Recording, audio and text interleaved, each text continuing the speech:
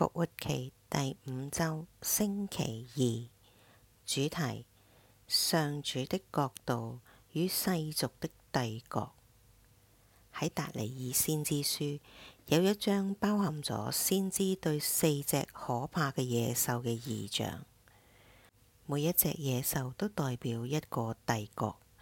呢個帝國喺整個歷史上都喺度壓迫上主嘅子民。呢啲帝國通常被認為係亞述、巴比倫、波斯同埋希臘。值得注意嘅係，聖經作者將人類帝國比作無法表現出憐憫嘅野蠻、殘忍嘅動物。喺耶穌嘅年代，另一個帝國控制咗以色列人，即係羅馬人。羅馬嘅軍隊所到之處都係聲稱帶來和平，但係從戰敗被壓迫民族嘅角度嚟睇，佢哋帶嚟嘅係戰爭、毀滅同埋屈辱。羅馬和平對於嗰啲戰敗後被併入羅馬帝國嘅人嚟講係一場噩夢。羅馬嘅鷹可以好容易咁樣添加到達尼爾先知書中嗰4種可怕嘅動物裏邊，但係隨住達尼爾嘅異象繼續，先知睇到寶座被放置，主坐喺佢嘅座位上，對野獸宣告咗審判，最可怕被殺死，其他就被佢哋嘅權力位置上移除。但係隨後，一位相似人子者被帶到主嘅面前，佢被任命為萬國嘅統治者，佢嘅統治將永遠存在。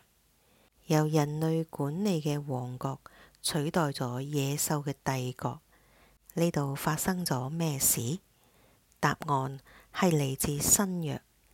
耶穌宣告核心係上主嘅天國，佢超越咗世俗嘅帝國同埋王國。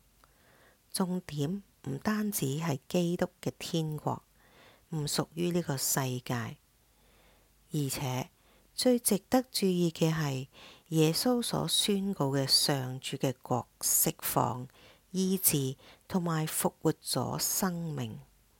上主嘅國唔會壓垮國家同埋人民，然後將佢哋同埋佢哋嘅領土納入自己嘅領土，從而擴大佢哋嘅領土。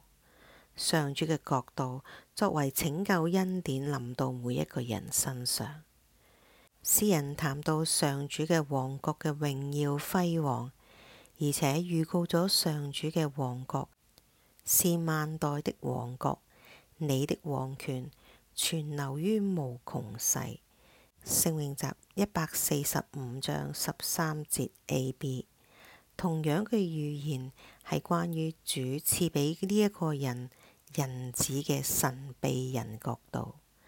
耶穌經常稱自己為人子，天上地下的一切權柄都交給了他。